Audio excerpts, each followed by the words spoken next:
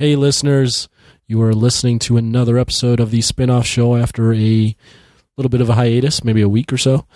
If you haven't noticed, my voice is a little raspy, so I'm losing my voice. So I'll make this quick. I got on this show the third co-host from Voice from the Underground, the podcast, Mr. Big Haas. I loved chatting with this guy. I've been wanting to do this for a while, but I wanted to space this out so I wouldn't have 3 consecutive hosts on 3 weeks in a row. So space this out, got Big Haas on. The man is passionate. The man has a ton of knowledge. We get into a variety of topics. He's super engaging. I loved talking to him. You are now checking out the Big Haas episode. This is the Jock Spin-Off Show.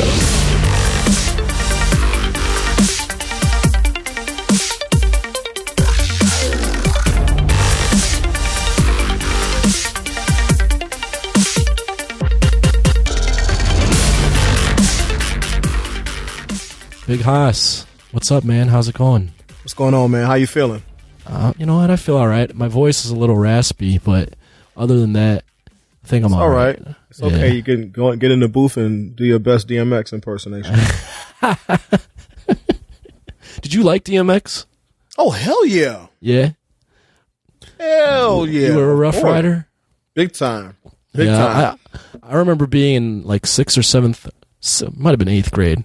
I don't remember exactly, but everyone would be talking about their favorite rappers, and I would say DMX was my favorite, and everyone would be laughing. They're like, how do you like DMX? He's no Biggie or Tupac. I'm like, I don't know, I just like his voice. It's you know something? I find that music mirrors the stage of life you're in. I'll put it to you like this. In the few years before I got divorced, I was married before. This is my second marriage. Okay. In the few years before I finally got like separated and divorced from my first wife, I loved angry, fucking, ghetto, dark music. Like when Eminem was going through all of that bullshit, you know, the Marshall Mathers LP, Cleaning Out My Closet, I Am Whatever You Say I Am, DMX, Mobb Deep, MOP, just anything angry I was loving for some reason. That passion you hear in their voice? It was just the angry passion. The outlet, I guess. Because I couldn't, or I didn't think I could, outlet where I needed to be outletting. You know what I'm saying? So then, I meet my current wife, and we get married, and like while we started dating and stuff, I started like, man, you know something? This music's really angry. I don't want to hear this. I want to hear. So then I'm listening to Common. I'm listening to Talib Kweli. I'm listening to more R&B, more jazz, more classical. You know what I'm saying? And it was just like, whoa. Yeah. I went into a different phase of my life, and my musical taste totally like shifted. It was crazy. I mean, if you're listening to the wrong music at the wrong point in your life, it'll shift your mood, and you're like, what? Yeah, well, I don't want to listen to this right now. But yeah, DMX. There was a 2 or 3 year period, maybe even 4 years, where DMX and Swiss Beats could do no wrong in my book. Well, as a 12-year-old, I was DMX is my shit. Okay, so this guy's gonna give it to me. Yeah. How much older are you than me? I will be 47 on the 16th of July. Okay, so you're 16 years older than me. Yeah. You got a little wisdom. So you're the same age as my wife. My wife just turned 31. Nice. In April. Look at you. Yeah. Getting the young lady. Yep. my had to have a couple more kids. My dad is 17 years older than my mom, so there you go. So you know what it's like. I know. I mean, I don't know what it's like. You gotta have somebody to push your wheelchair around. Yeah, right. You know, if she's the same age as you, you got dueling wheelchairs. Who's pushing who? Who's pushing whom? There's no doubt who's going to be kicking the bucket first, who's going to be needing their diaper changed first. There will be no trading off. She's changing my diaper first. And then by the time it's her turn, it'll be the pool boy or whoever she picks up after I kick off. So for those that don't know who you are one of the. Would you call yourself a host from the Voice from the Underground? What do you? We are co-hosts. Co-hosts, right? We're all co-hosts. Just give a brief rundown for those that don't know who you are, who Big Haas is, what the podcast is about, etc. Let's see. Big Haas. I am just a normal, You're ordinary 47. dude. I'm 47. Robbing the cradle. Some would say I'm robbing the cradle. Let me see. How would people describe me? People would possibly describe me as, some people describe me as a social justice warrior.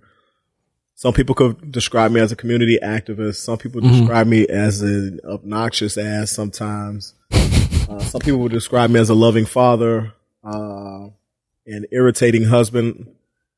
Cigar. I wouldn't say aficionado, because aficionado implies or infers a level of knowledge I haven't attained yet. I would say enthusiast. Okay.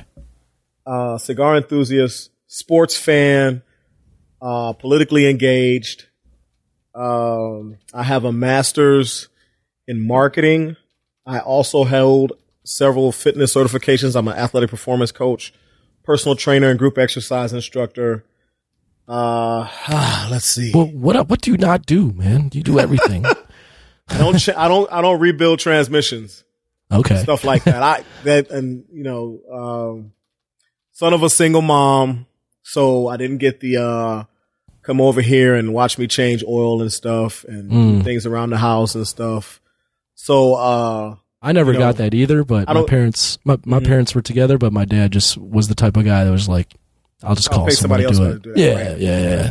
And my philosophy on that is, I don't want to fuck it up, because if I fuck it up, then I got to fix it. Right. So if somebody else fucks it up, I can get it fixed and done right for free.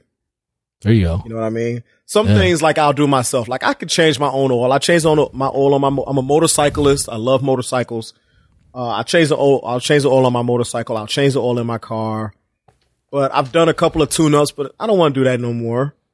Scraped all my knuckle skin off. Trying to get those spark plugs out. But there's certain things where I'm not doing it myself. Like I see guys in their driveway doing their own brakes, and I'm like, that's way too dangerous for me. Oh, to do that's myself. Scary, man. But if you fuck that up, dude, you in a wall. You're dead. You know, you might be dead. So I'll go ahead and I'll let Meineke or somebody do that. But avid reader, big into self improvement. So like I listen to a lot of Robin Sharma, a lot of Eric Thomas, a lot of Les Brown, a lot of John Maxwell, Deepak Chopra, things like that just try to, improve yourself from within. And when you improve yourself those ways, it tends to bleed into everything instead of trying to improve in one external area like sports or math or something like that. I find that when you improve yourself, it tends to bleed into everything, and everything else improves from there. It's like you are the root. And everything else that you might think you need to improve in are the leaves that sprout from you. So I think if you improve your internals, then it affects all of your externals, and you don't have to worry about trying to figure out which one you're going to work on now. Now, I'm going to work on my physical fitness now. Well, if you become more disciplined in general, you'll work into that physical fitness and things like that. So, yeah, I think a lot of people find motivation in external things, such as if I get, let's say, fitness. If I get in a certain physique, I will be happy. Right. Whereas if you're happy starting that way, if you're happy on the inside and then try to improve your physique, it's 10 times better. Right. Like I've had personal training clients who were like, over 250 pounds. And they're like, if I could just get to 175, I'd be beautiful. Right. I'm like, no, you're going to be beautiful every step of the way to that goal. And they like, what do you mean? I'm like, well, you're beautiful now. You just want to improve in an area.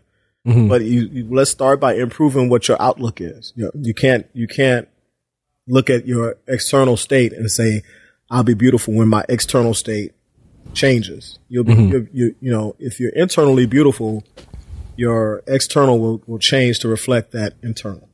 When do you think you realize that in your life? You get old. maybe I was maybe 38. Wow. Yeah. You know, and up until then, it was, if I get this car, I'll be straight. If I get this house, I'll be straight. If I get this type of woman, I'll be straight. You know, and I'll be validated and I'll be respected. And then it was like, no, if I respect myself, then that's, you know, if I validate myself and I know that I'm doing my best, then, you know, the law of attraction applies. What you put out, you get back. I agree with that 100%. So now you've been podcasting. To tell everybody about the podcast. So the podcast, you're all these awesome things. You have a lot of passion. Also a podcaster. And you're a podcaster as well. Yes, and that started as let's stop arguing on Facebook and argue it on a podcast. Well, here, let me give you my thought. Let me give you my thoughts on your role in the podcast, and you can expound. Okay, this will be great. I've never heard anybody expound on what they feel my role is. Okay. So I've listened to you guys more than a few times. I've been on your show. Okay. Yes, TJ, when you have TJ on, he's the host, right? He's got that. He's the driver. He's the driver. Yes. Right. Yes. He's got that voice. You can tell he's done this before. Right. He's kind of got that even keel sort of feel, right? Jason Dutch is just a wealth of information. He just has a lot of knowledge on things, right? Just so he's kind of like your encyclopedia, right? Or your live ticker for the news. He just knows. Yeah. He knows what's going on. You, on the other hand, besides the humidor and all the other stuff, right? You are like the most in my opinion, you're the more passionate guy. You bring that fire, that energy to the show, where it's like, we've got information and we've got a driver, but where's that emotion coming from? And the other, not to say the other guys aren't emotional, but I feel like you bring that, whereas like everything you're saying has that, like, this feel behind it, where you're like, this is what I really feel. This is my passion behind it. There's no faking me. No, there's definitely no faking you. Okay. All right. I'll accept that. Sometimes, sometimes when people say, oh, he's really passionate, that means like he's a freaking nut job. Oh, no.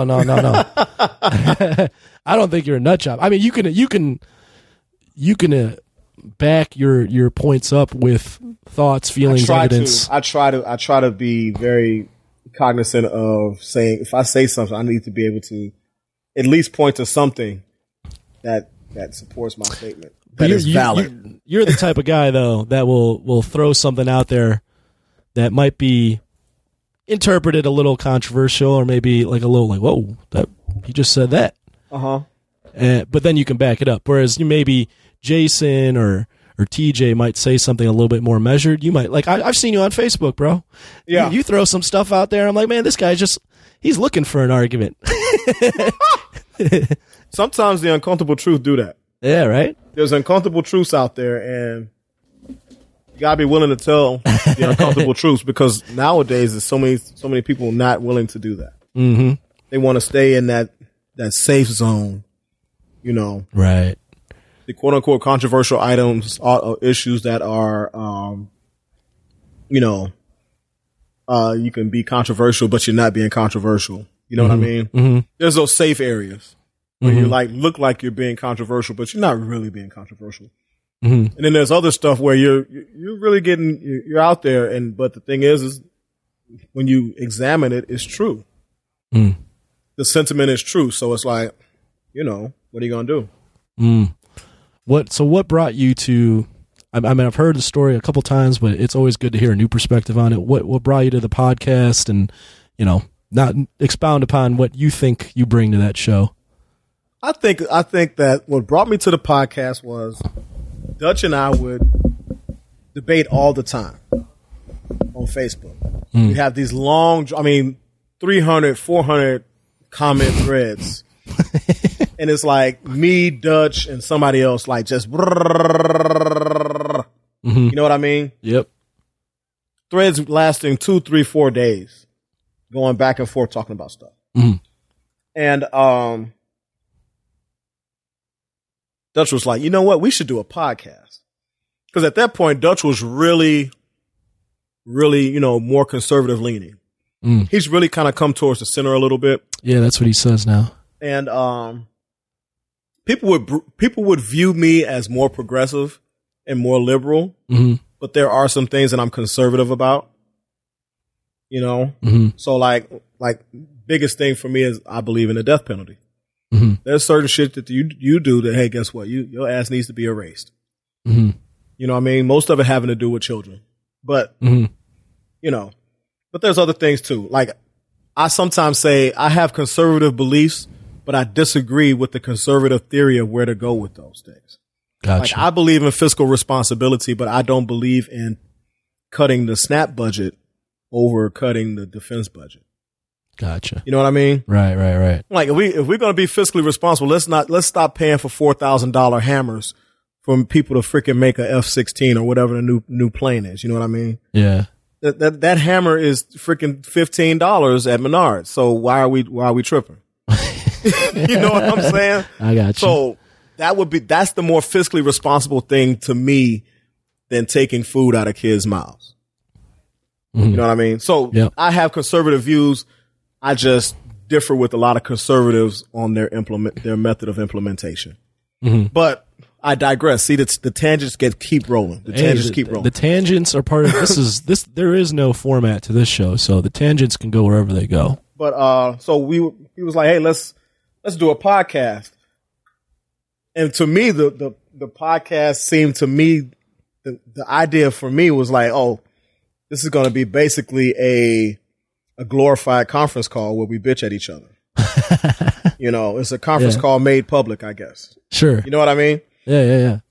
And I figured we'd do it for a while and then it would fizzle out and we go back to debating on Facebook. Right. You know what I mean? So you were like, all right, let's just try this out, but I don't know where. Right. I don't have I'm any down for a long-term podcast. goals. That's cool. You know. Right. You like to talk. Everyone likes to talk. Yeah, I can right? talk. There's things I like to talk about. Yeah. But then as we kept, now we're 100 and something episodes. Yeah. So, and believe it or not, what's crazy to me is that people listen, and people think that our thoughts have some gravitas to them, some semblance of gravitas to them, where they will comment their love or hate of what we said. Really? Like it matters, you know. And I'm like, whoa, that kind of blows my mind that people are, number one, people listen to our ramblings because a lot of times there's a loose script as far as an outline of topics, but it's mostly just a free, it's the juice of podcasts. You know who MC Juice is, right? Oh yeah. Big battle rapper, freestyler. Yeah. And I think that's what this is. Our podcast is, because we kind of have an idea, but then it kind of it takes its own course. And I think in the analysis of it, Voice from the Underground, the podcast, has some appeal because it is so organic, and we are just kind of, letting our hearts take us wherever they take us. You know what I mean? So no, I agree. And now it's more serious, and it's serious in the realm that we have a little bit of a following, I guess, and we're on multiple platforms and all that good stuff, but we still come to it with that we're just bullshitting in a conference call and other people happen to be able to hear it kind of way. So it's not like we're smelling our own shit or anything like that. So. What I think is awesome about your show and in podcasting in general, but your show is, you guys are just normal people, first off, right? Try to be. You from the underground, so to speak. But the daily news cycle is caught up in snippets, right? It's caught up in right. 7-minute segments, 5 minutes, and I'm talking about politics, of course. Sometimes just a sentence out of a larger paragraph of somebody's words being polarized one way or another. Exactly. And then they set up so-called debates, on, Fox or CNN, and the debates last 5 minutes and the people are getting cut off, and you have to think you're not even really debating. You have to think of a witty way to get your point out to make the other person look bad. So it's just waiting to talk. It's not really exactly. Listening. So what's cool about your a podcast and your type of show is it can go just as it goes. It's a natural conversation. There's context to everything. Right. Whereas I think a lot of people, me included, just are tired of the let's package everything into a 30-minute to an hour show with different segments and not really expound upon the topics. Yeah, so I think that's where you guys nail it. We do try to delve under just the quick and dirty. Here's what happened. What's your take? Okay, let's go. Right. I mean, even if you look at like I didn't watch a ton of it, but if you look at the debate the other day with the Democrats, at the end of the day, it was still just kind of an entertainment yelling back thing. And forth at each other. Right. Yeah. It's just I mean, I'm not really. Are we sitting down and listening to one another, or are we just coming up with the juiciest point to make the other guy next to me look bad? Exactly, and I don't like that, and that's one of the reasons why I chose not to watch. Is just because number one, it's way too early and there's too many candidates, so I'm not gonna. I think they had like 10 people up there. They had 10 one day and 10 another day. Yeah, that's crazy. So guess what? I'm not in for that because would they go an hour? An hour and a half or something. I don't know. Yeah, I mean the math on that's like 6 to 13 minutes per person if you do it evenly, which they don't. Right, because everybody's going to overtalk each other. Right. But my thing is that it's way too early to believe whatever the fuck y'all saying right now. Anyway, Yeah. And you're not really talking about any platform planks, like you said. You're just trying to go for blows at the person next to you, whoever seems to be having the lead, the momentum at that point. We're trying to diffuse their momentum, and that's stupid. Yeah, I was gonna say, did you watch it? But it sounds like you didn't. No, I didn't. No. I had other stuff to do, man. I was vacuuming the pool or something. I don't know. You know what I mean? We just bought this house and we got a pool, and I've had a pool before, but I wasn't home enough to really enjoy it and figure out how to maintain it and stuff because, is that a bitch to maintain a pool? It's becoming a bitch. Yeah. Yeah. Like today, we, the solar cover that keeps the heat in and heats it up a little bit for you. Yeah. It's basically fucking bubble wrap. It's blue bubble wrap. Mm-hmm. And you put it over the pool, on the water. It floats on the water, and then you take the shit off. But it was dirty because it was the past owners. So we brought it out in the driveway and laid it all out and everything because here in Illinois, I don't know where you are. Chicago. Okay, cool. So here that big rainstorm was coming through and we were like, "Oh shit, cool. We can let the rain kind of wash it off." Yeah. Exactly. But to get that plastic heater thing back in the pool is a royal bitch. Okay? And it's there's not a one-person job? No. It is not a one-person job. I work out a little bit, but it's still a two-person job. Okay. And there's no way not to get shit into the pool as you're trying to put this thing in the pool. Okay? And our pool is above ground and it's round. So you don't have the luxury of buying one of those roller things where you can roll it up. Oh, yeah. And then pull it out because it's a fucking circle. So how are you going to do that? I'm sure that they figured out a way to do it. And if I find one, I will be buying it. But, I've dropped about $1,500 on this pool since we bought this house. And that was unexpectedly. I did not want, we had to buy a pump and we had to get this and we had to, the pump. We had everything done. And I'm like, okay, cool. I'm about to turn on this pump and get it going. And Mo was like, get. And luckily I have a guy across the street from me. I used to actually train his son in baseball. And, he's a pool. I call him the pool Plato because he knows all the shit. And he came over because I'm like, dude, I'm about to blow this fucking pool up. We just gonna have grass back here because I don't know what's going on. He comes over. He's like, you need a new pump. So boom, that was $400. And then we had a filter, but we fucked up taking the actual cover off the pool and dumped a bunch of shit in the bottom of the pool. So then we fucked that good filter up, vacuuming up all that crap out of the bottom of the pool. It took us like 10 days to get the pool swimmable. And it's supposed to take a day and a half. So, yes, it's a bitch. It is a royal bitch. But all that work for what, 3 months of pool time? Yeah, but you know something? Here's the thing. If you check my Facebook, man, you'll see the kids in that pool, dude. Okay. All right, and they it like makes it all worth it. When you get older and you have kids, and all right, I'll say this. Okay. If you have children and you're unselfish, your hard labor for their benefit It's worth it. is rewarding to you.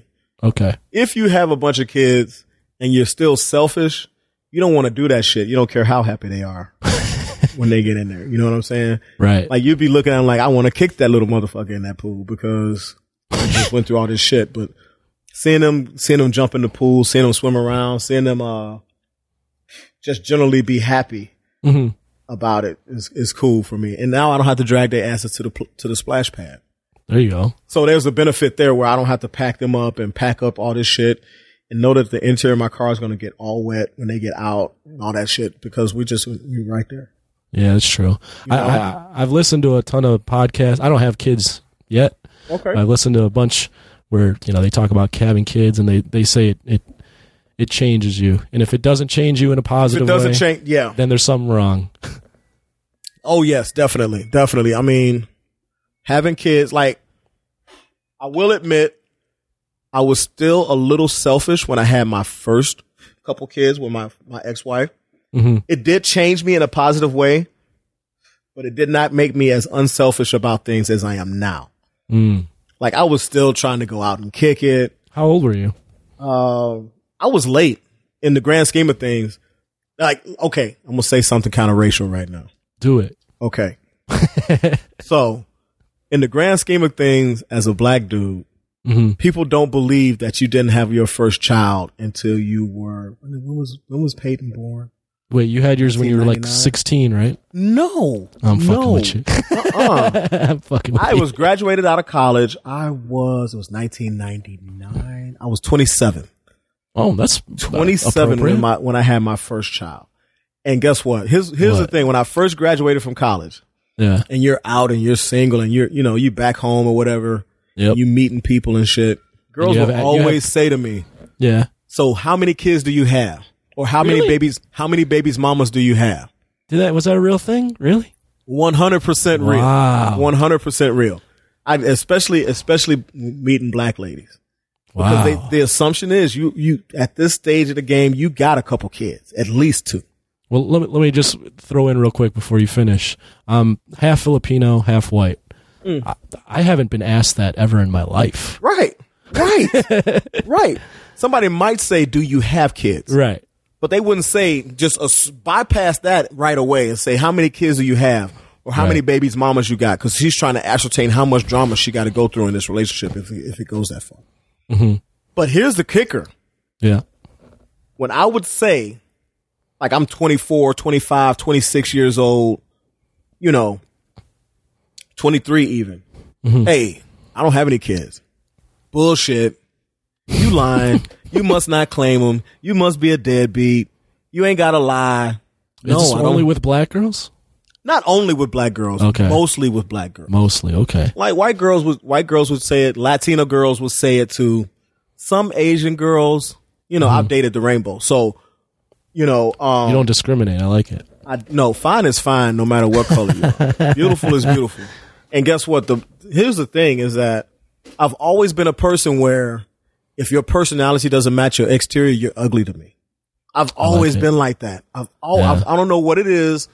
Maybe it's my upbringing. Maybe it's, just seeing fake people and, understanding that they're fake or that there's something ugly about their personality. But it's an immediate turnoff to me. An ugly personality is an immediate turnoff to me. Like that's fun for like one night.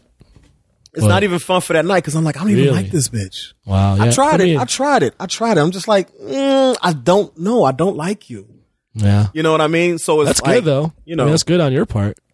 You're not providing any sort of validation. I've gone through it. I've gone through with it at times, but it's just like, it's half-hearted. It's almost like, what am I doing here? I'm discussing with myself because I really don't like this girl. You know what I'm saying? I hear you. Yeah. So, but yeah, you get that question. I would get that question all the time. That's crazy. How many babies mamas do you have? And then when you say none because I don't have any kids, or you say I don't have any kids, the assumption is that you're lying or being deceptive in some way.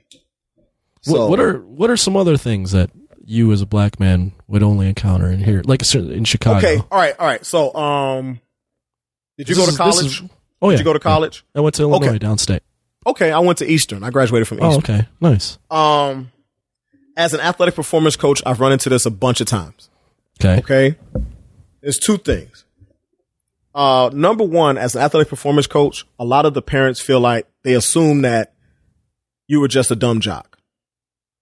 Okay. But that's almost universal. Okay. Mm-hmm. So white, black, Latino, or Hispanic or whatever, a lot of people assume that people that are coaches or people that are in fitness, they were phys ed majors in college, or if they even went to college, or they're just building off their athletic career. Not really they don't believe that fitness involves any intellectualism. Okay. Absolutely not true. Absolutely not true. Right. I've got a whole bookcase full of trade journals and books that I had to read to go through my certifications. There's a shit ton of science behind this. Yes. But as a person of color, there's an added component. Now, peep this. Now, most of the time when you get asked about college, somebody will say, what college did you go to? Correct? Right. Right. Here's the question I would get 60% of the time from one of the parents of one of the kids I was training when they want to try to get to know me during a break in the action where they're getting water or something. Okay. Did you go to college? Is the question. Right? Yeah. So then you say, yes, I went to Eastern Illinois University. Okay. Then they dig themselves deeper. Right? So like if somebody asks you, what college did you go to? And you say, I went to U of I. Right? Yep. They'll say, oh, when did you graduate? Correct? Mm-hmm. No. Oh, no. Did you graduate? Did you graduate? Yes. Wow. I graduated in December of 1994. Right?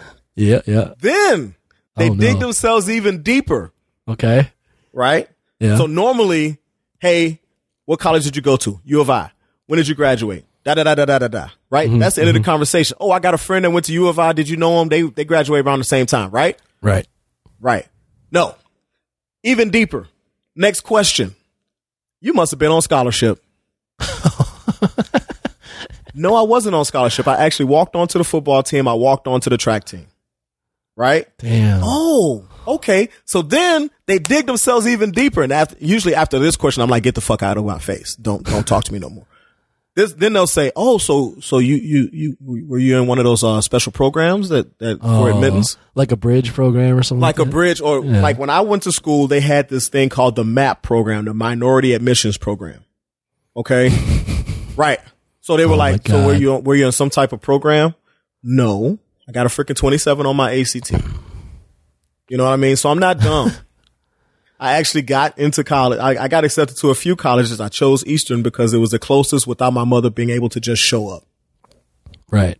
You know what I mean? I hear you. I wanted to go out of state, but then like she kept getting bronchitis my senior year. So I was like, if I need to get home, I don't want to have to come from Louisiana or Texas or New Mexico or whatever to try to get home. Yeah. A quick side note. That was my reason to go to U of my family all went to U of I too, but U of I was far enough from Chicago where I could be away. Yes. Still get you could get home if you needed to. Yeah. Right. Right. I can get home in 3 hours by train. Right. Or something like that. Right. And, like I visited U of I and I was like, God damn, every one of these classes is an auditorium class. Yeah. It's huge. Because it's so huge. Yeah. And I was like, this is not conducive for me. You like the smaller environment? I needed a smaller environment because I needed to have instructors that would know if I wasn't there. Oh, you wanted them to have accountability. I wanted to have some accountability because I know myself. Because I was very, very how do you say? Repressed. Not repressed. My mom wasn't repressive. She was just very worried because I grew up right by Comiskey Park.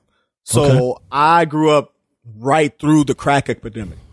Mm-hmm. Okay. So I was in my middle school to high school years when crack was really, flowing strong. Okay. So I'm no stranger to the needles and littering the street and the crack vials littering the street and people overdosing. And I was 2 houses down from what they call Dead Man's Lot because people would dump dead bodies in this lot that was a couple doors down from my house. And every once in a while, we call it the meat wagon. The meat wagon would come and they would do a sweep of the dead man's lot to see if anybody was in there.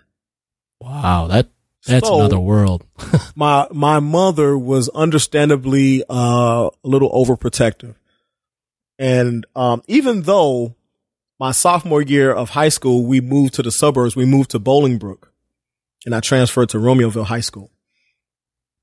She was still protective, so it was still no hanging out after school and no parties and stuff like that, because when you grow up in that type of environment, you just really worry for your kids being out of your sight. And now I understand, but then I didn't. You know what I mean? Mm-hmm, mm-hmm. So that contributed to my already robust nerdhood, because I had the thick glasses that was, I could see the future. Mm-hmm. We were very poor. How tall were you? Oh, when I graduated high school, 4'11", 95 pounds. Holy fuck! Wait, how big are you now? You look like you're a big dude now. I am 5'9", and I'm 212. Fuck! You were 4'11" coming out of high school. Mm-hmm. How? Damn, you had a growth spurt. And the thing is this: I had been lifting weights since I was 11, and nothing was happening. Nothing was happening. Not a damn thing was happening. Your body must have had like no testosterone flowing through it. I don't know what was going on. I think next to late bloomer in the dictionary is a picture of me, like 4'11", just blinking my 4'11", 95 pounds. That's rough. And now from graduation day until my first day of college, I stepped onto Eastern's campus. I was 5'5" or 5'6". Okay. And I was 125 pounds. So from graduation day in high school to the first day of college, I grew 6-7 inches, and I gained 30 pounds. I mean, you're still a smaller guy, but still very, very small. Still small. Still not.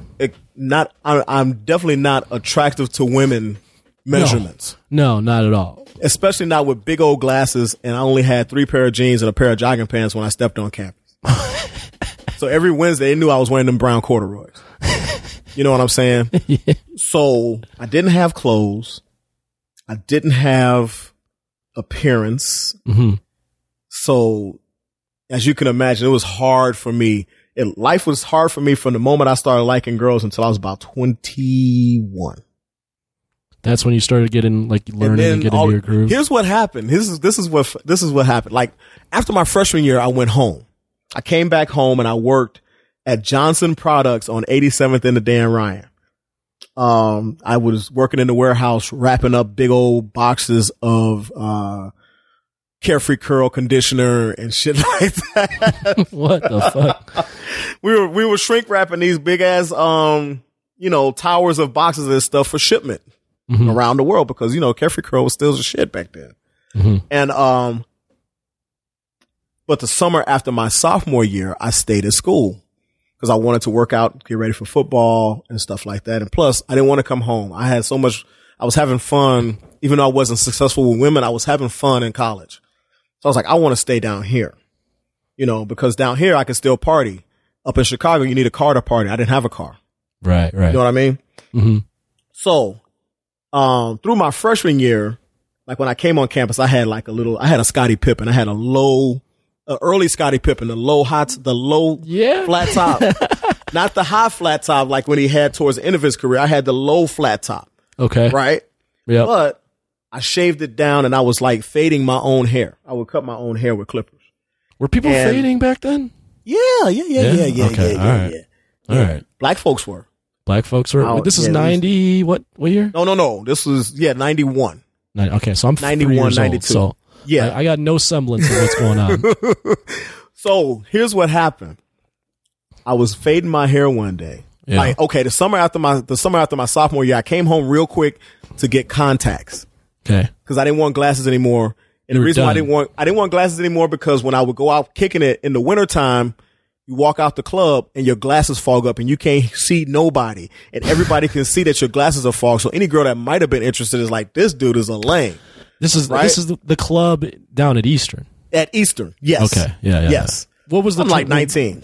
You could get in what? Did you have a fake or was it the bar? Oh, my freshman year. Oh, yeah, of course. Oh, okay. Of course. That's the second thing I did at school. Well, because at U of I, the bar drinking age is you can get in the bars at 19, which is I don't know how they get away with it. I was only 18 still. I was only 18. Gotcha. When I graduated. I didn't turn 18 until a month after I graduated high school.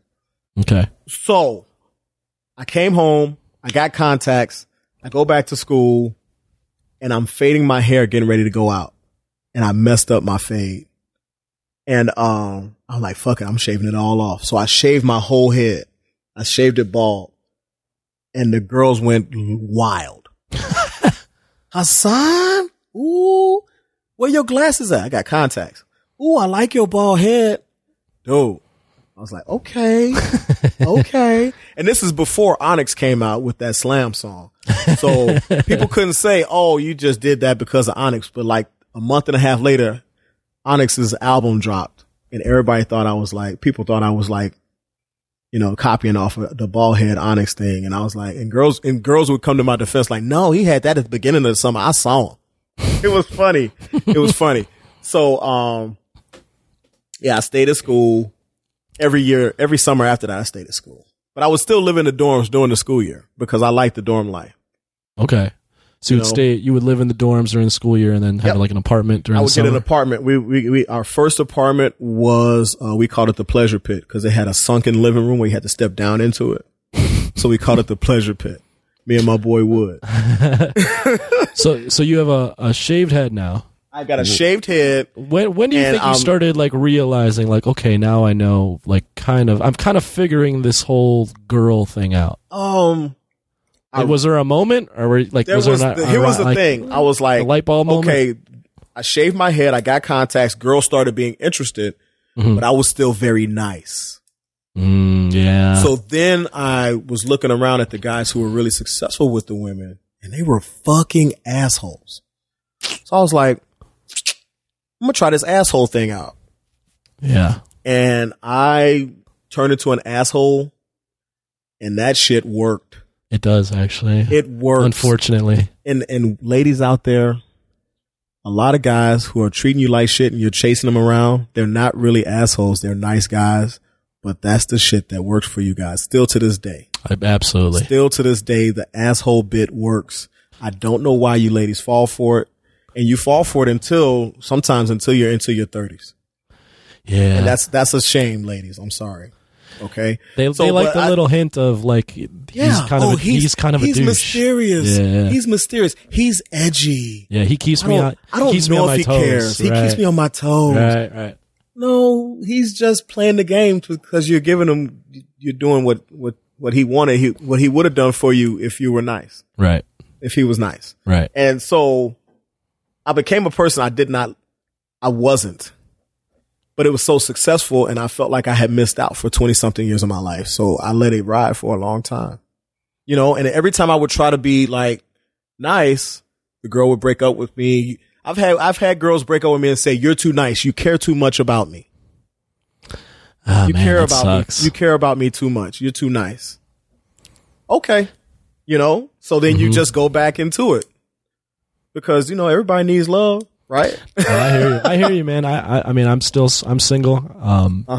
But, no, I've been in plenty of situations where I've done the asshole thing and it, like a little hint of like just being a kind of a dick and they like that. Yeah, and then like my natural personality is to actually be nice. So then I'll revert back to my nice personality and sometimes. And then they withdraw on you. Yeah, they withdraw. Yeah, they pull the plug on you real quick. Or they'll withdraw and they'll, you know, I was you're like a brother to me. Mm-hmm. I heard that so much. If I had a nickel for every time I heard that, this house would be about 3,000 more square feet bigger. Because sure, you're like a brother to me. I love having a friend like you. I want to be your West Virginia friend though. You know what I mean? I want to be your freaking backwoods of Tennessee brother. Right.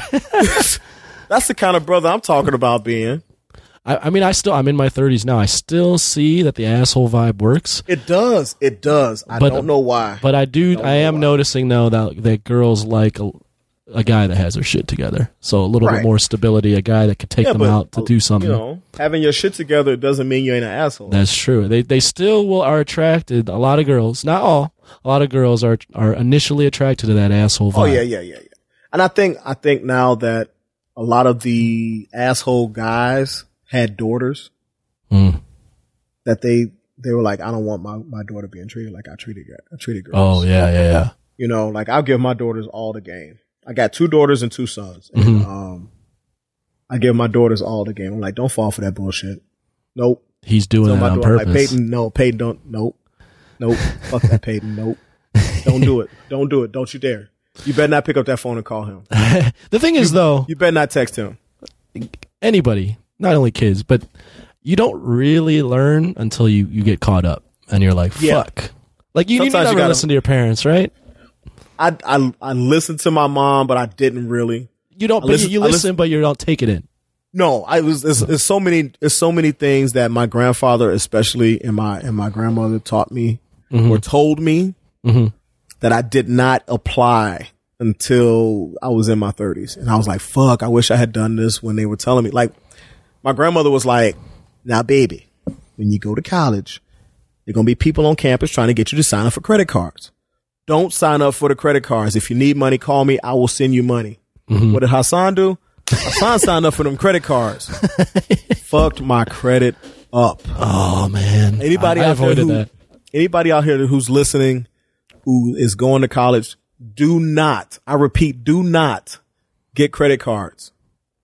Don't do it. Send your mother a postcard and use a lot of S words and make every S a $sign. She'll get the hint. You know? Yep. Or send her an email. I'm sorry. I'm old school. Yeah. Send her an email or a text. Send her a text and make all the S's in every word a $sign. And she'll get the hint that you need some money. You know, you're so super special, Mom. And I'm super just happy to have you. It would be spectacular if I had a super mom like such as yourself. Yeah. You just ended the source, you know? But yeah, don't get credit cards. Don't get credit cards. It's a trap. It is a trap. It is a trap. So you went and got credit. How many credit cards you open up? I had 2. And then, it's bullshit. Like, and see, when you're poor as fuck coming up, and you get, I got a $250 limit. Oh shit. You consider yourself pretty poor growing up? Oh man. Okay. Yeah. I'm from the gas is off. So we had to put big ass saucepans and shit like that on, electric plates to heat them up to take baths in the sink and shit like that. Oh fuck. I am from I grew up and we didn't have our own place for a long time. We were living with my grandmother or living with my aunt. Damn. I didn't have my own room until I was 16. Hey, and now I didn't have my own bed until I was 16. Hey, now you're on a podcast complaining about what a bitch it is to have an outdoor pool. Right. First world problems like a motherfucker, right? I'm having first world problems like a motherfucker. This fucking pool, like, it makes you appreciate, right? Yeah. Like, you look back and like, look where I came from. Right. Like, I had my own car before my mom had her own car. Oh wow. You know what I'm saying? So we were broke, man. Like broke. But you know what's cool though, at least from my perspective, is it's cool to see good people succeed.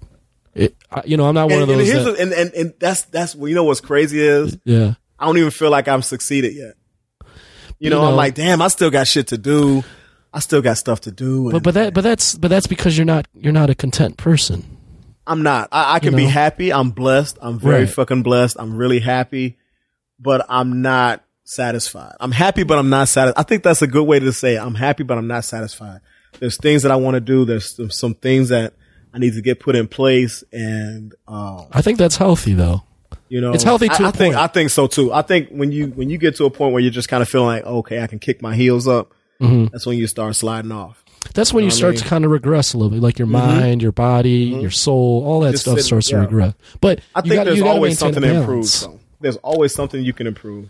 You just don't want to get to the point where you never take a step back and look at what I've done. Like this is awesome. I mean, I can look back and say, you know what? Coming from where I'm from, I've come a long way, but I still got a long way to fucking go. I got a long way. I still things I struggle with. I'm still immature in certain areas, and I'm closer to 50 than 40, and I'm still sitting here self-evaluating. Like, damn, I wish I could be more buttoned up in this area or that area. And I think that's another reason why I'm so into self-improvement. It's because I do see those flaws in my life that I still want to try to get ironed out. And mostly now, what's funny is that I'm not trying to iron them out necessarily for myself. I'm trying to iron them out so my kids don't see them, because if they don't see them, then they may not do them. You know what I mean? So I tell my kids all the time, I said, I've walked the path that you're walking. I know where all the shit is. I'm trying to tell you how not to step in the shit. You know, but they still want to go stomping in 2 feet sometimes. Hey, sometimes kids. Sometimes you got to learn on your own. You got to learn on your own. Yeah. I've noticed that you can tell someone all day until you're blue in the face not to do something, but they won't learn until they actually do it and go, oh, fuck. 100%. I fucked up. I should have listened. Like my daughter, she's going to be 20 in December. And, she's in school? Yeah, she's at school. She don't like it, though. And I'm trying to tell her to stay, but she ain't listening.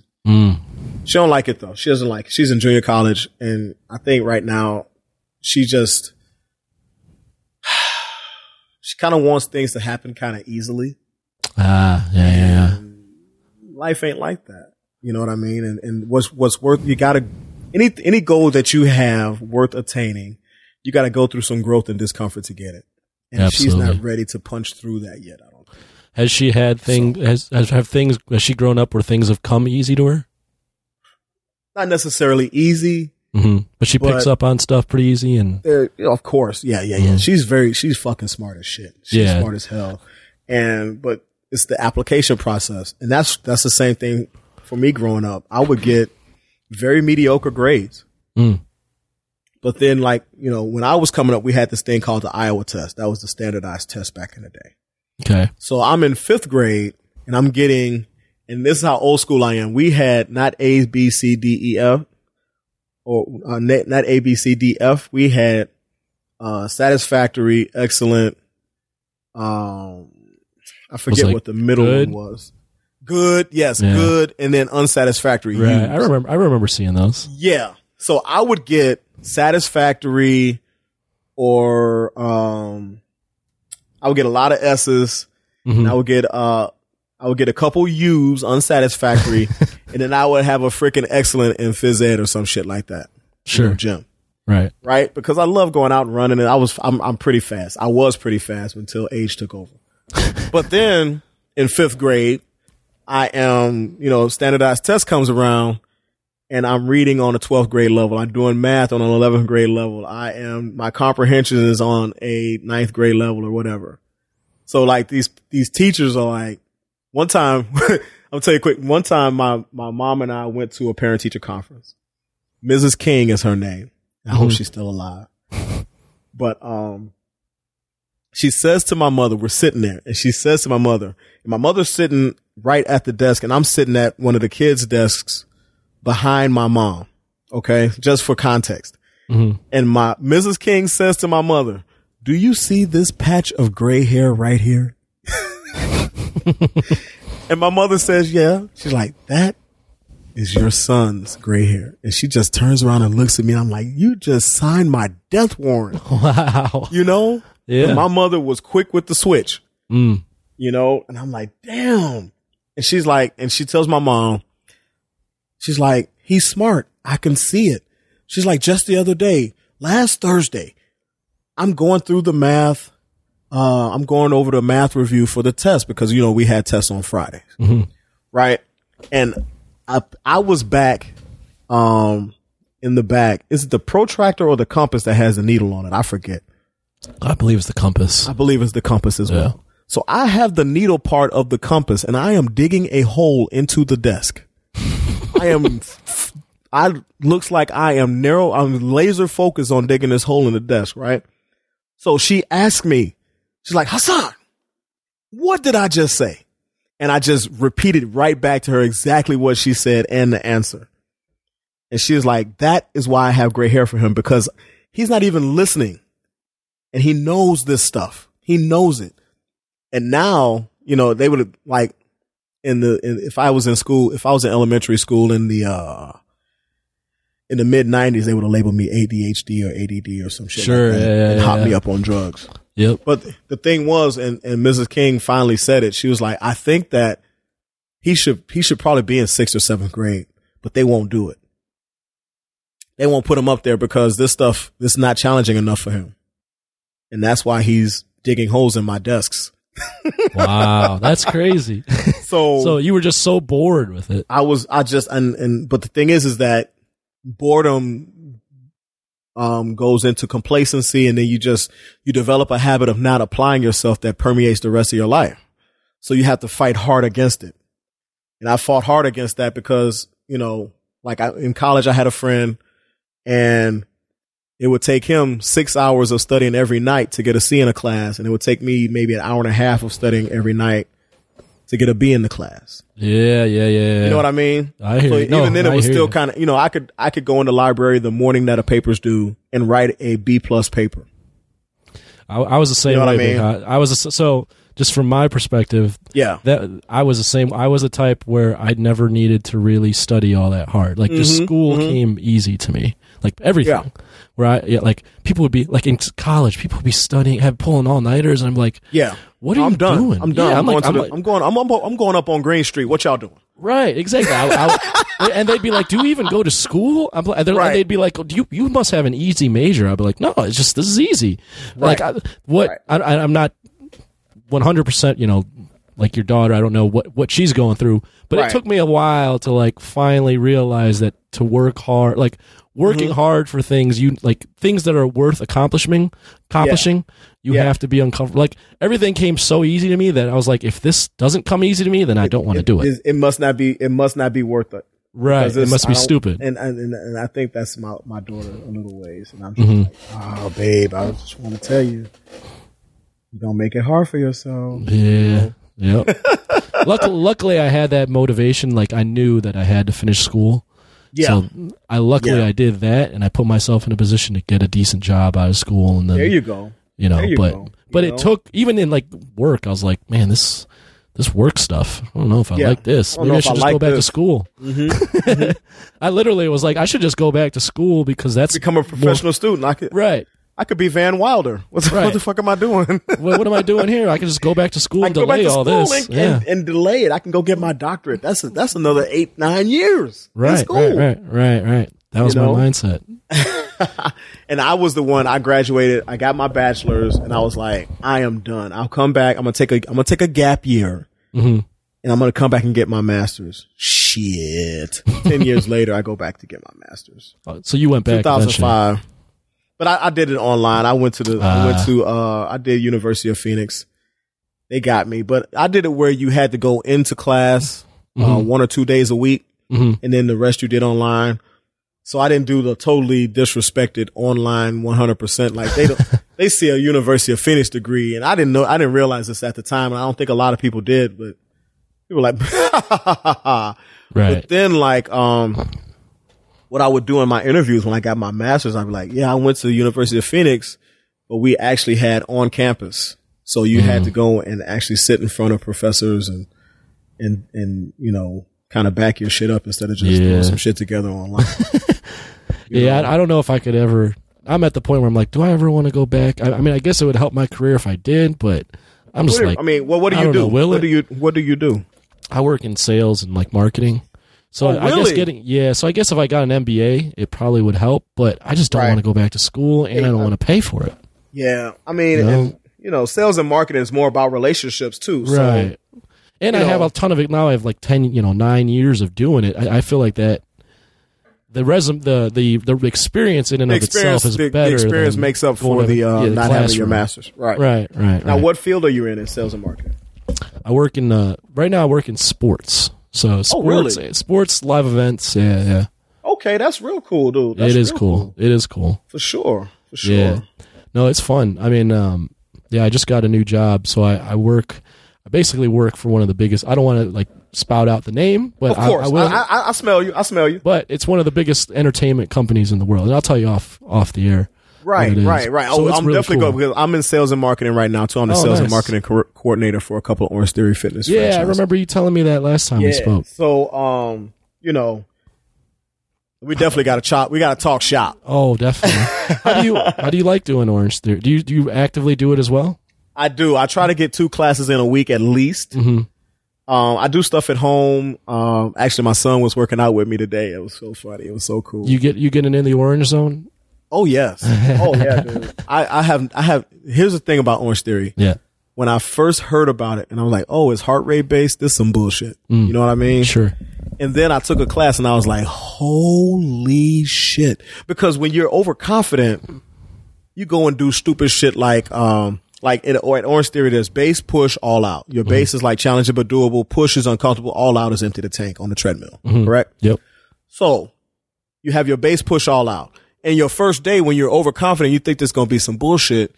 You have your base pace at like 8-9 miles an hour, and you run your push at 10, and you're doing your all outs at 12. And then like 3.5 minutes into the workout, you're like, I am not going to make it off this goddamn treadmill. You're burned already. I am cashed. Yeah. Cashed.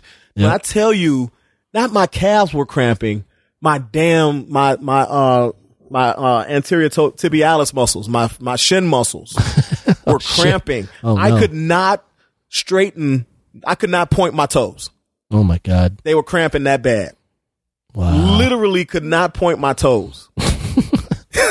I'm laying on the ground, like rubbing the shit out of my shins God because damn. I had run. Then you go to the rower. Oh no. And you're rowing, and of course you're flexing your anterior tibialis, those shin muscles Rowing is a bitch. as you row, Yeah. right? Oh yeah. And then I go to the floor and they're like, lay down and do this. And I go to try to get up and my shin muscles. No, dude, sit your ass down. All right? Your body was literally giving up on you. Don't fucking move. You understand me? Do not move. So I've gotten to the point where I'm not cramping up like that anymore. That's good. You know, You can pace yourself through the workout. Yeah. And I also coach classes. Oh, nice. So like people come in and they'll say, is the workout hard today? And they hate my answer because I always say every workout is hard if you get after it. Sure. True. Absolutely. You know what I mean? Yeah, absolutely. Every workout is hard if you get after it. What the difference would be is the recovery. Like we have endurance, strength, power, and ESP. So after an endurance workout, usually I recover a little faster than after a power or strength workout. Because it's you lift a little bit more weight in the power and strength, and you do more all outs in your power and strength than you do in your endurance. And here's the thing for me is that I pulled my hamstring a couple months back on the treadmill, and this is where age shows up. Even if you're in shape, you still heal at an age as an age person. So I would pull my hamstring in college, and I'd be back running full speed in like a week and a half, 2 weeks maybe. Now it's like it was like 6 weeks not on the treadmill. Oh fuck. I am not envious of that happening. So what I had to do was I had to start getting on the bike. And now I've been trying to work my way back on the treadmill, but I'm like self-conscious and I don't want to hurt my hamstring again. So I'm kind of holding back. Like I'll run my all out at like 10 and I could probably run 12, but I don't want to pull my hamstring. So what I've been doing is I found that I will push the shit out of myself on the bike. So I get on the bike and I rack those gears and I'm getting all my RPMs in and shit like that because I know that I can really go all out really, really, really, really, really hard on the bike and not worry about pulling my hamstring or anything else. And it's lower impact on my knees too. So. Sure. Yeah. The bike is better. Yeah. But Orange Theory is Orange Theory is a really good workout. It's a That's really awesome. good workout. I'd recommend it to anyone. And that's the great thing is anyone can do it too. So Absolutely. we've got 70, 80-year-old people coming in and getting it in. They'll power walk. I'll be jogging or running. Somebody else is doing something else. It's great. It's great. And it's like a family atmosphere too. So I like Orange Theory. I like the idea of group classes like that. I do CrossFit, and it's the same kind of vibe. Yeah. Where it's accountability, people telling you what to do. There's different levels. Are you in a good box? Where they stress that the form and everything, and not hurting yourself. Exactly. Yeah, they very much stress the form and not just lifting as much weight as you can, and they'll literally stop you in the middle of where like, hey, no, do it like don't do it like that. Don't do that, or lower the weight. I know you're trying to do this, but lower the weight, or your form's really starting to deteriorate. Right. They'll be like, during this particular workout, if this weight is difficult for you, you have to finish under this time. Make sure you just lower the weight. Like, stuff like that. There are bad boxes, yes. Oh yeah, there are bad boxes where they'll just start, throwing you on the doing the Olympic lifts, and you've never done them before. And right. No, go get the PVC pipe and let me get this form. Exactly. Yeah, we have so our box has 2 levels. There's fitness, and then there's 3 levels actually: fitness, performance, and competition. Yeah, fitness is literally like from building you like foundational fitness. Like, so all the Olympic lifts, you're not doing that. You're doing all the stuff that would strengthen your body to eventually do Olympic lifts. Nice. I like that. I like that philosophy. Yeah, and then the performance is the Olympic lifting. Sorry. Performance is Olympic lifting, and then competition is then like you're training to compete in CrossFit for the CrossFit games. Like a lot of people that do CrossFit do Orange Theory. Yeah, I've seen the crossover. And a couple of our instructors are I've got some great head instructors over at Orange Theory in Willowbrook and LaGrange, and those guys are CrossFitters, and they're real cool, real good guys. I always ask CrossFitters, do you worry about rhabdo? I personally don't, because I don't have that. I'm not doing this to push my body as far as it can go. I do it to get my hour in, and I'm out. Right. Because I've known 3 CrossFitters to get rhabdo. Yeah, and they're doing 7 days a week, and I'm like, when do you rest? Exactly. I'm like, you have to rest. You keep tearing your body down. It's those guys that go 7 days a week, or girls, and go hour and a half, 2 hours, and I mean, then at that point you're gonna get rhabdo for sure. Like you gotta build in. Like our gym isn't even open 7 days a week. That's great. It's open 6. I like that. Yeah, and most of that, like the guys that are like really training, they go 5 days a week. Yeah, and that's the thing. Like people say, how many days should I work out in a row? I'm like, I never work out more than 2 days in a row. Mm-hmm. Like you'll never catch me working out 3 days in a row. No. Even when I do the body splits, where you go back and bis, chest and tris, and shoulders, and then legs. I'll do back and bis, chest and tris, then I'll wait a day, then I'll do shoulders, then I'll wait a day, then I'll do legs. You know what I mean? Rest just to give myself that. People don't understand that is where the results are. The results are in the rest. Right. That's when the muscle rebuilds itself. Right. The recovery is where you get your results. And people think it's just about beating themselves to death. And then it's counterproductive for them. Mm-hmm. They get more fatigued, and they actually start gaining more weight and feeling weaker and losing stamina. And like, wow, I'm going to the gym 6 days a week. That's why. Stop that and go 3 or 4 days a week, and I bet you feel better in 3 weeks. Yeah, the most I go in a week is 4 days. Yeah. I'll do stuff at home. If I don't get a chance to get at least 2 classes, I'll try to do 2 classes at least, and then two things at home. Mm-hmm. And sometimes I'll get lucky and I'll be able to do 3 Orange Theory classes, and then I may do one day at home of lifting. Mm-hmm. And then I'll do one day where I'll do like a Shaun T cardio thing or something like that, or I'll do some yoga or something. How'd you get involved in Orange Theory? Actually, I was looking for something where I could marry my marketing degree and use that, my master's, but still be involved in fitness. Mm-hmm. So I interviewed at Orange Theory as the sales and marketing coordinator, which is great for my MBA, and then I still had my fitness certification. So they were like, if you want, you can sub in and teach classes too. So I teach like 7 or 8 classes a week. What kind of coach would you say you are? I am the coach where the members say, how in the hell does he have that much energy this early in the morning? Like, I'm the coach that dances. I have a playlist that I keep adding to, and I put it on shuffle or whatever. What, all DMX? And no, it's not all. I'm just fucking with you. It's some rock. Yeah. Like people trip out because Money for Nothing is on my playlist, and Faith by George Michael is on my playlist. I've got disco on my playlist. I've got house music. I've got rap. I've got R&B. I got Afro House. I've got Major Lazer. I got all kind of shit. Oh man, you got everything. Yeah. People always like, they're like, where's your playlist at? Can I download it? I'm like, it's on Spotify. It's on Spotify. Look up my profile and look up OTF, and that's the playlist. It's easy. Go ahead. Yeah. Have fun. You know, like one lady said, I played your playlist at my little barbecue the other day, and everybody loved it. I was like, that's great. It's nice to know that your musical tastes are shared by others. Right. But yeah, that's how I got involved in it, and I like it a lot. I like being able to do that and do both things. It's the best of both worlds. It's stimulating multiple facets of your personality. Because I'll teach class. Like on Tuesdays, I'll teach class at like 5 a.m, 6 a.m, and 7:15. You're a morning person. That's what I'm saying. No, I'm not. Oh, I'm not at all. And how do you teach the morning class? I teach the morning class because I have to in the later morning into the afternoon and evening, I have to do the sales and marketing stuff. So I've got to go prospect. I've got to go on visits. I've got to go do lunch and learns and all this other stuff.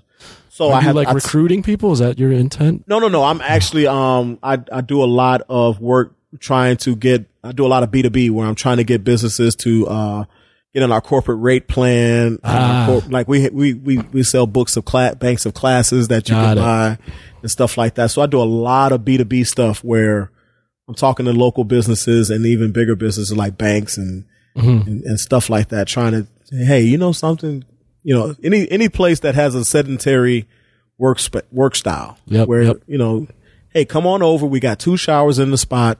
You can come over at lunch, take a quick workout and get back to work. You know what I mean? Or you can come right after work, or you can come before work. And then, if you got 10 or more employees, we'll give you a discount. So yeah, there you go. How do you do it then in the morning? Are you a big coffee drinker? Well, I will have coffee, and then there's certain songs that I can play that no matter what, I could be in a dead sleep, and if that song came on, I would wake up hyped as shit. Like there's this ghetto house song called "Pump That Shit Up," and man, if I'm driving in and I'm really struggling to kind of get myself ready, I'll pull that song up, and man, bro, the power of music, right? The power of music. Hey, I grew up in a household where on the weekends we cleaned the house and everybody we had the music going and we would be dancing and singing as we clean and stuff. And our family was big into performances. Like we would have to do a show for the adults on Thanksgiving and Christmas and New Year's. And it would be my birthday, but I had to do a damn song and dance, and I can't even sing, but the dancing was, and here's what's crazy is I didn't learn how to dance until I was like 16. I was horrible. You had 2 left feet? Yes. I have 2 younger sisters, and my 2 younger sisters taught me how to dance when I was about 16 or 17. And I was still not that great because, of course, my mom being protective, she wouldn't let me go to the parties to practice and kind of get it in. You can't be a black man not knowing how to dance. Well, it happens. There's a lot of us out there. But my sisters taught me how to dance. It kind of laid dormant in my body. Okay. And I went away to college, and I come back, and me and my sisters were doing a performance because I came back for Thanksgiving or some shit. And halfway through the performance, my sisters stopped what they're doing, and everybody's watching me. And I stop, and I'm like, what? And they're like, who are you? Where'd you learn to dance like that? You took everything that we taught you, and you just put it on 10. And like, that's just how I've been for the rest of my life. I would be in a store, and if the store's playing music and the music is good, I'll be dancing. I'll be in the checkout line. Not when I'm dancing at the store, I'm not like snapping out full, choreography or anything. Choreography or whatever. But right. I'm singing along and I'm dancing. I'm that guy in the car snapping out at the light and stuff. So, you must be a lot of fun to be around. Some people would say yes. My ex-wife would probably say no. But fair. I mean, there was 14 years where at least some of those years she wanted to be around me though. And I feel the same way. I feel there was many of those 14 years that we were together. I definitely wanted to be around her. So shouts out to my ex. You'll always be respected because you are the mother of my kids. You know. Hey, there you go. So, well, I wanted to ask you. You brought this up before we even started.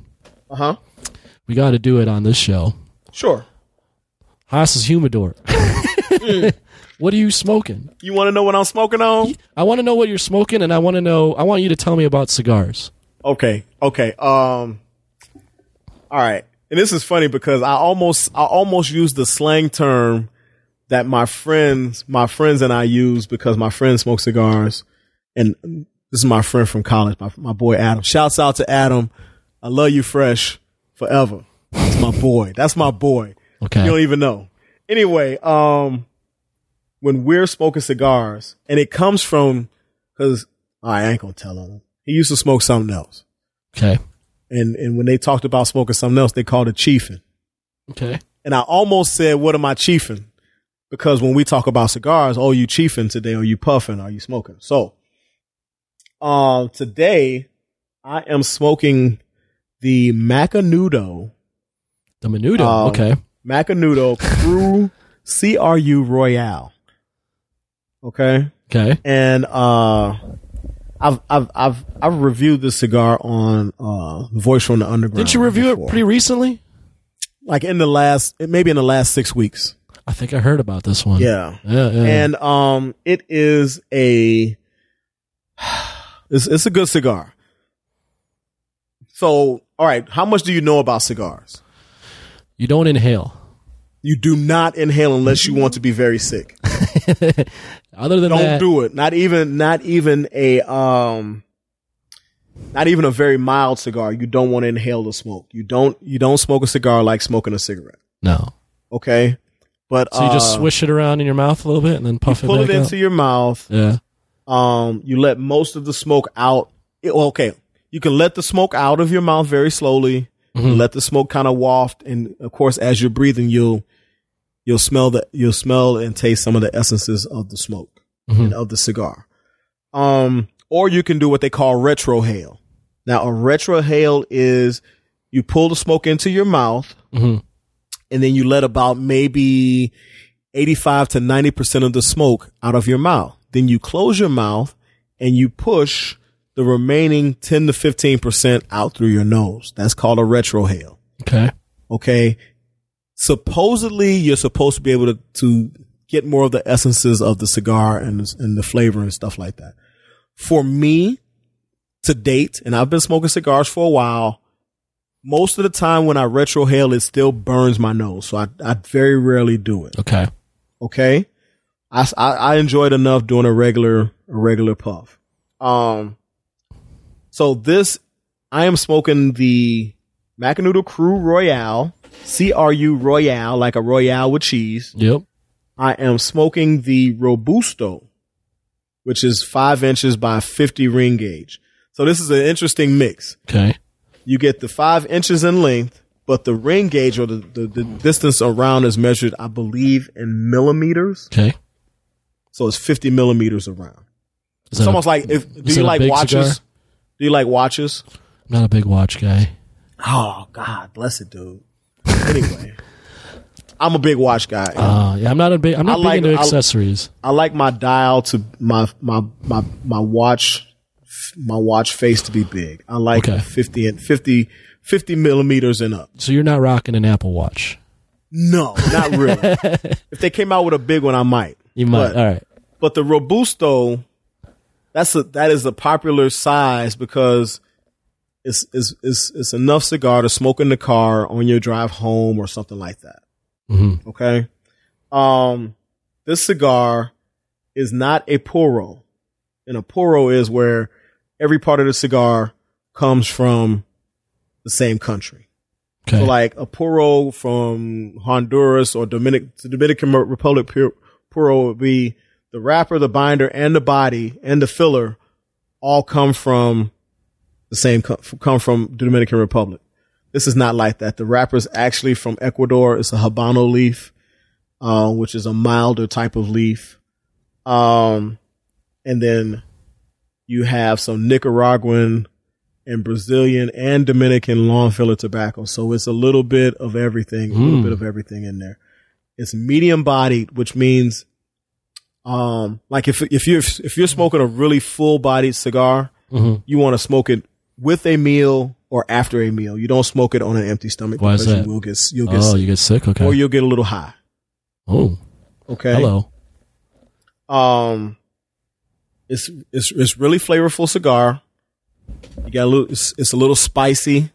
So when you think of spicy, think of like black pepper or something like that. Okay. Okay. Yeah. There's a little hint, and you know, sometimes I taste it, sometimes I don't, but you can get a little hint of dark chocolate. Mm-hmm. And then sounds delicious. Yeah, and then there's a little cedar smell. You get a little bit of cedar in there. Man, that's like like there's a combination of just things going on in this thing. Yes. And it's got a pretty mild or mid-level draw. Now the draw is how hard do you have to pull to get the smoke into your mouth. Like a tight draw is where like you really have to pull hard. A medium type draw is where you're not really working that hard to get. And then there's a loose one where you don't have to hardly do anything, and you got the smoke in there, and you can, you know. But this is like a medium type of draw. And what I found is like this is my second or third Cru Royale, and the draw kind of varies from cigar to cigar sometimes. Now these are handmade, so I can understand that, and that's how you know you this is a truly handmade cigar, because there's slight differences in each one. Gotcha. Like the draw might be different or whatever. The burn, which means is does it burn evenly? You should always have like that. If you're holding a cigar vertically, you want that ash and that burn to be parallel to the ground. Got it. You know what I mean? Right. If you don't want it to be on an angle, you don't want an uneven burn. Uneven burn suggests something about the tobacco. That maybe it, you know, it's more moist in certain spots than it should be, or drier in certain spots than it should be. Damn, you know, and that's why it's burning. That's why it's burning like that. Or sometimes when it's a really loose draw, so it's a loosely wrapped cigar, there's a lot of air getting in there, so it's really burning, you know, burning a little bit faster than it maybe quicker it should. Than it should. Like Yeah. I hear but you. the Cru Royale is rated 91. Is that out of 100? Out of 100. Okay. So it's the top 25 of the year for 2018. Really good cigar. Would I recommend this cigar for a beginner? Yeah, possibly not. Okay. If you're a beginner, you're gonna have the cigar. You definitely want to smoke it after your meal. So have like you go to Ditka's or Tavern on Rush or Ruth Chris or something like that and have a big old steak meal and stuff like that.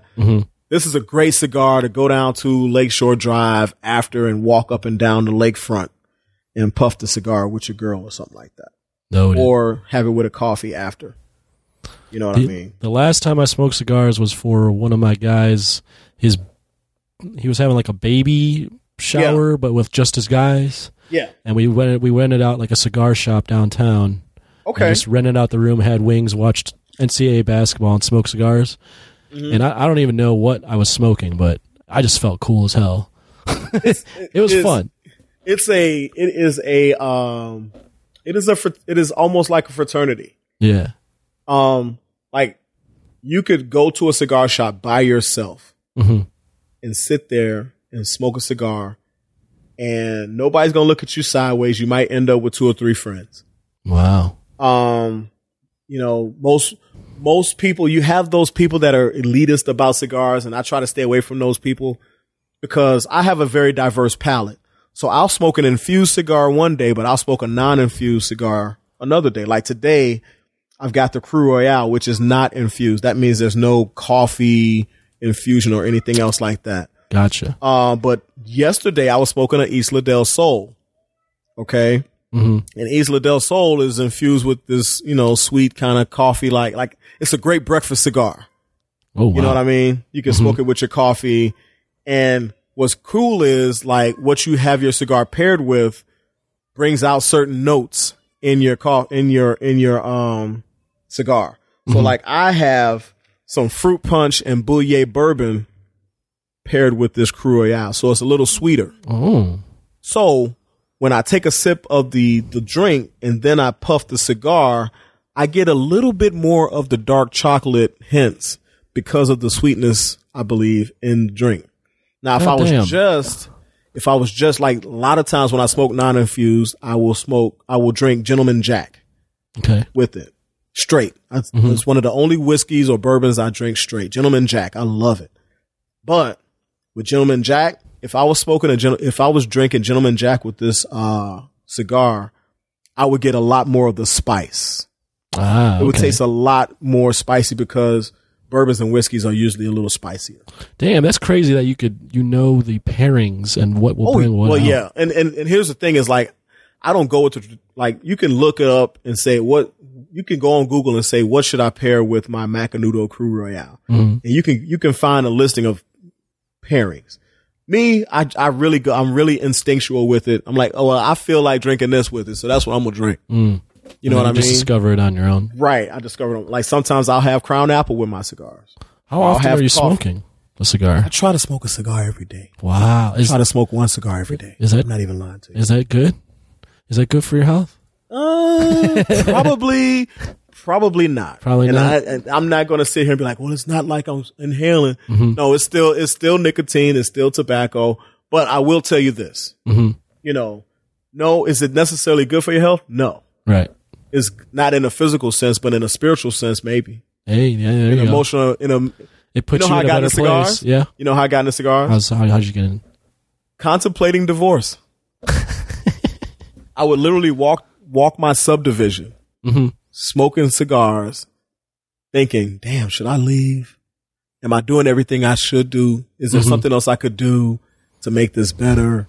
I'm not happy. Blah. And at this point, I'm smoking 99-cent White Owls from Casey's General Store out by DeKalb. Because I lived out there at that time. Oh, DeKalb, that's nasty.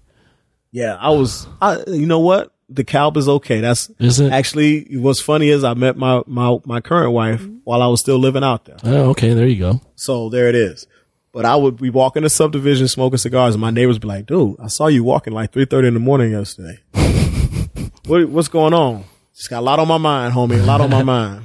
Hey, if it, I mean, it might not be good in the physical sense, but if it makes your mood better, if it improves your outlook on things, then go for it. It does. Right? And you, it's the breathing, it's the puffing, it's, that's why a lot of people smoke cigarettes, because it's actually the soothing nature of breathing. You breathe deeper when you smoke a cigar. You breathe deeper when you smoke a cigarette.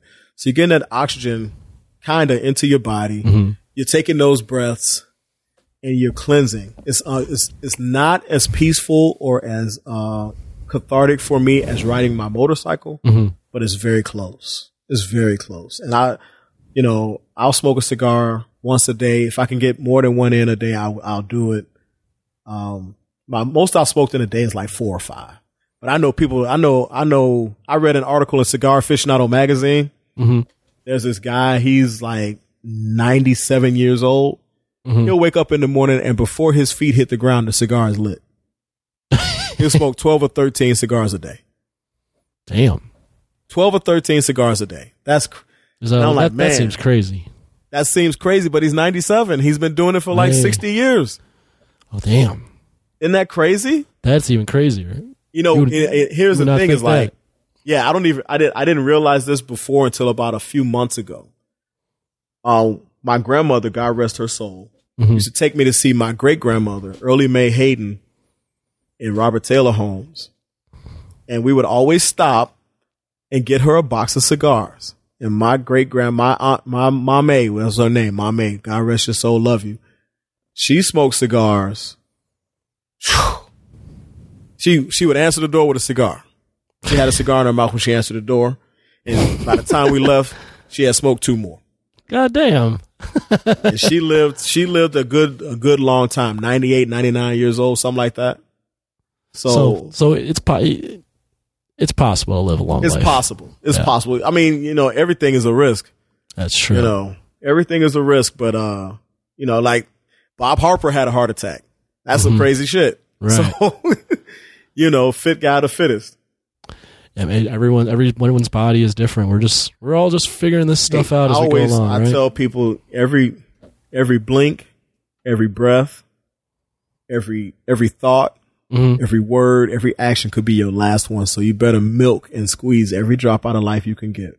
So I'm not going to stop smoking these cigars. Because it's your damn life, right? It's I'm just saying.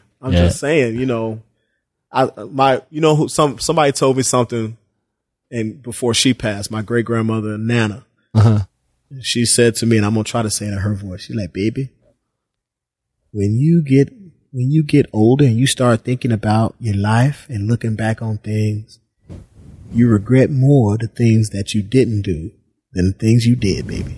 So go ahead and make them mistakes." It's absolutely true. And I said, Nana, that's true. That's absolutely but true. that led to me just saying fuck it and doing some things that was bad. But you got to learn, right? Like we were talking about earlier. But you don't something? know. I would, to have the experience, I'd rather have the experience and know it's potentially a negative than to not do it. And I'd be like, I wonder what would have happened if I had done that. Absolutely. So. How are you on time? My wife is probably like, where the fuck is this dude at? So well, I should probably jump off. All right. Well, let's end it there because that's okay. Beautiful right there. That's cool. That's cool. Is there anything? Yeah, but if you're looking to try a cigar, Macanudo Crew Royale is not bad. If you're a beginner, make sure you eat a good meal before you smoke that cigar. It's a medium cigar, so it's not like it's gonna knock you on your ass. But you want to have a meal, okay? Noted. I guess I want to shout out Voice from the Underground, the podcast. Yep. You can catch us at www. What is it? Voice from the Underground or VFUpodcast.yolasite.com. I think it is. It's so rare that I actually give out the website. Here, so, I got it for you. VFUpodcast.yolasite.com. Okay, I was right. You were right. I was right. VFUpodcast.yolasite.com. And, awesome.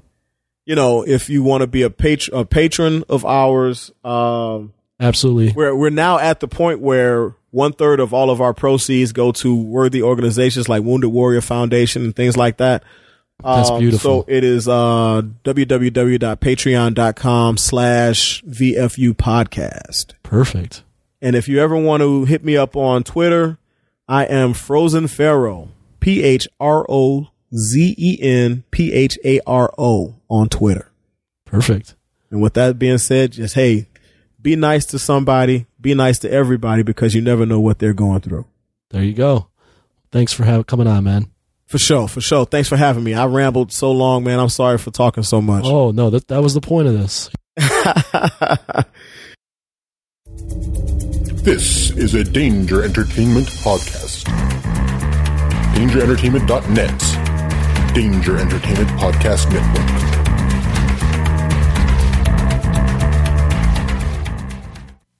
We'll get you back to your regularly scheduled podcast in just a minute. But we wanted to introduce ourselves. I'm Jason. I'm Jeff. And I'm Blake on this highly produced advertisement. That's right. It's the History of Bad Ideas, a.k.a. Hobie. You can find us on Twitter at Bad Ideas Podcast and on Facebook at the History of Bad Ideas. But if you like a podcast roundtable with 3 to 5 guests, usually every week, depending on sick leave, talking about all things geek, including movies, TV. I ain't getting paid for this shit. Blake bitching about something and ranting, and comic books and anything else that we can think of. We have a top 5 list every week, along with a box office news, and somehow we have listeners, so they send us some feedback we answer every week. You can find us on iTunes, Stitcher, Facebook, Spotify, and any good podcast app, because if you can't find us on that podcast app, it's not a good podcast app. Damn straight. Roger says goodbye. Goodbye.